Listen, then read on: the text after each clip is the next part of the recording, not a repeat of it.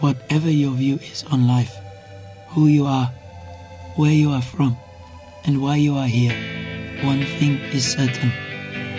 Your physical body and non-physical mind or consciousness is on a journey of discovery.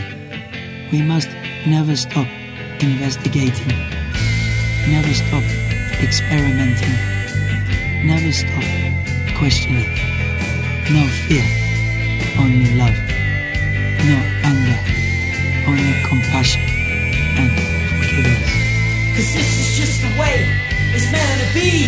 This is just the way it's meant to be. This is just the way it's meant to be. This is just the way it's meant to be. If you've never heard of the terms legal fiction or straw man, then what you're about to learn is something that sounds so astonishing that it couldn't possibly be true. If I were to tell you that paying your tax, getting a driver's license, registering your car, paying fines, and attending court are all optional and that you are conned into agreeing with them, what would you think? It has been said that you need to know that you're in a cage before you can escape from that cage. Let's look into how you're being tricked and how your power is being hidden from you. Ah, the government. It loves you and wants to keep you safe and well. It even wants to make paying taxes, fines, and court costs easier for you. How? Well, you'll need to meet your straw man. Your straw man is a fictitious legal entity created at your birth through your birth certificate and the registration of that birth. Here is a definition of straw man. A front, a third party who is put up in name only to take part in a transaction. Nominal party to a transaction. Black's Law Dictionary, 6th edition. The term is also used in commercial and property contexts when a transfer is made to a party. The straw man, simply for the purpose of retransferring to the transferor in order to accomplish some purpose not otherwise permitted. Barron's, 3rd edition.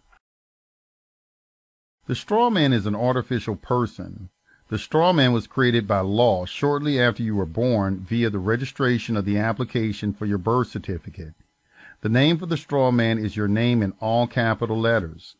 You will notice that the inscription on the birth certificate in your name is in all capital letters. The English language has precise rules of grammar that make no provision for writing proper nouns in all capital letters. So your name spelled with all capital letters is a fictitious name.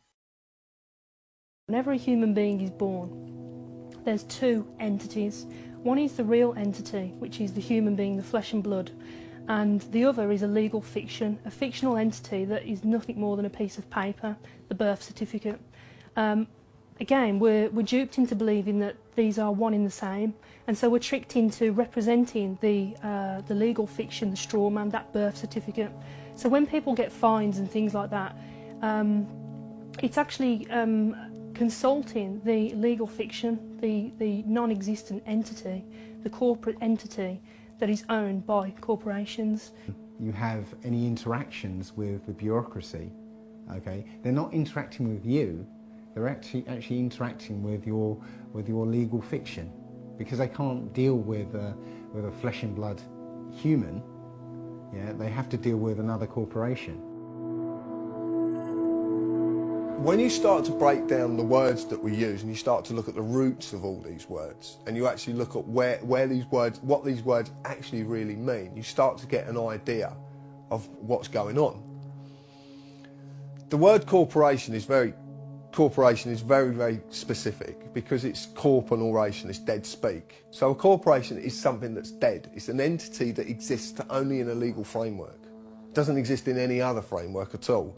It only becomes an entity through legal mechanisms and legal means. In essence, when you were born and far too young to understand, a company with your name was created through your birth certificate. When your parents registered your birth, they actually created a company and handed ownership of that company and you over to the state. It is important to remember that your parents were tricked and had no idea this was happening.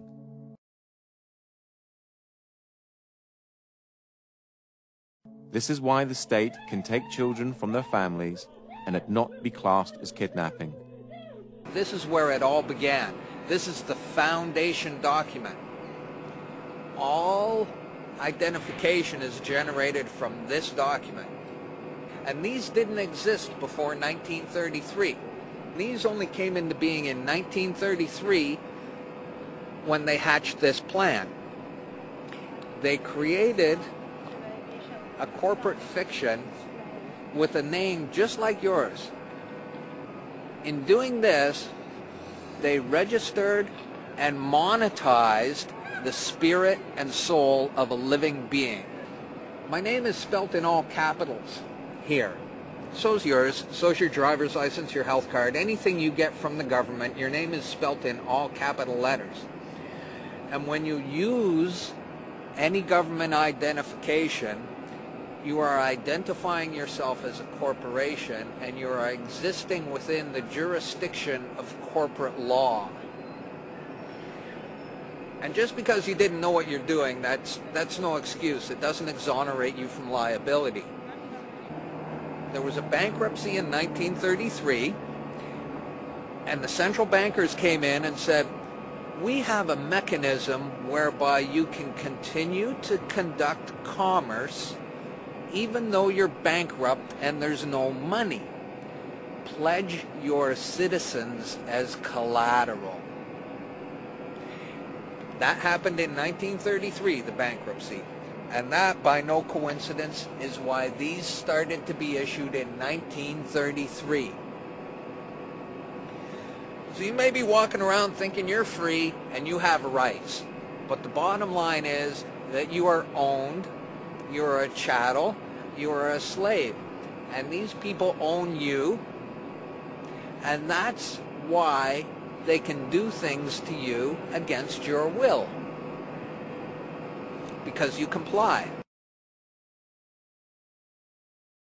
Right now I'm going to just read a quote from Edward Mendell House and what he had to say in a private meeting with Woodrow Wilson, president between 1913 and 1921, from the private papers of Woodrow Wilson. Quote, very soon, every American will be required to register their biological property in a national system designed to keep track of the people, and that will operate under the ancient system of pledging.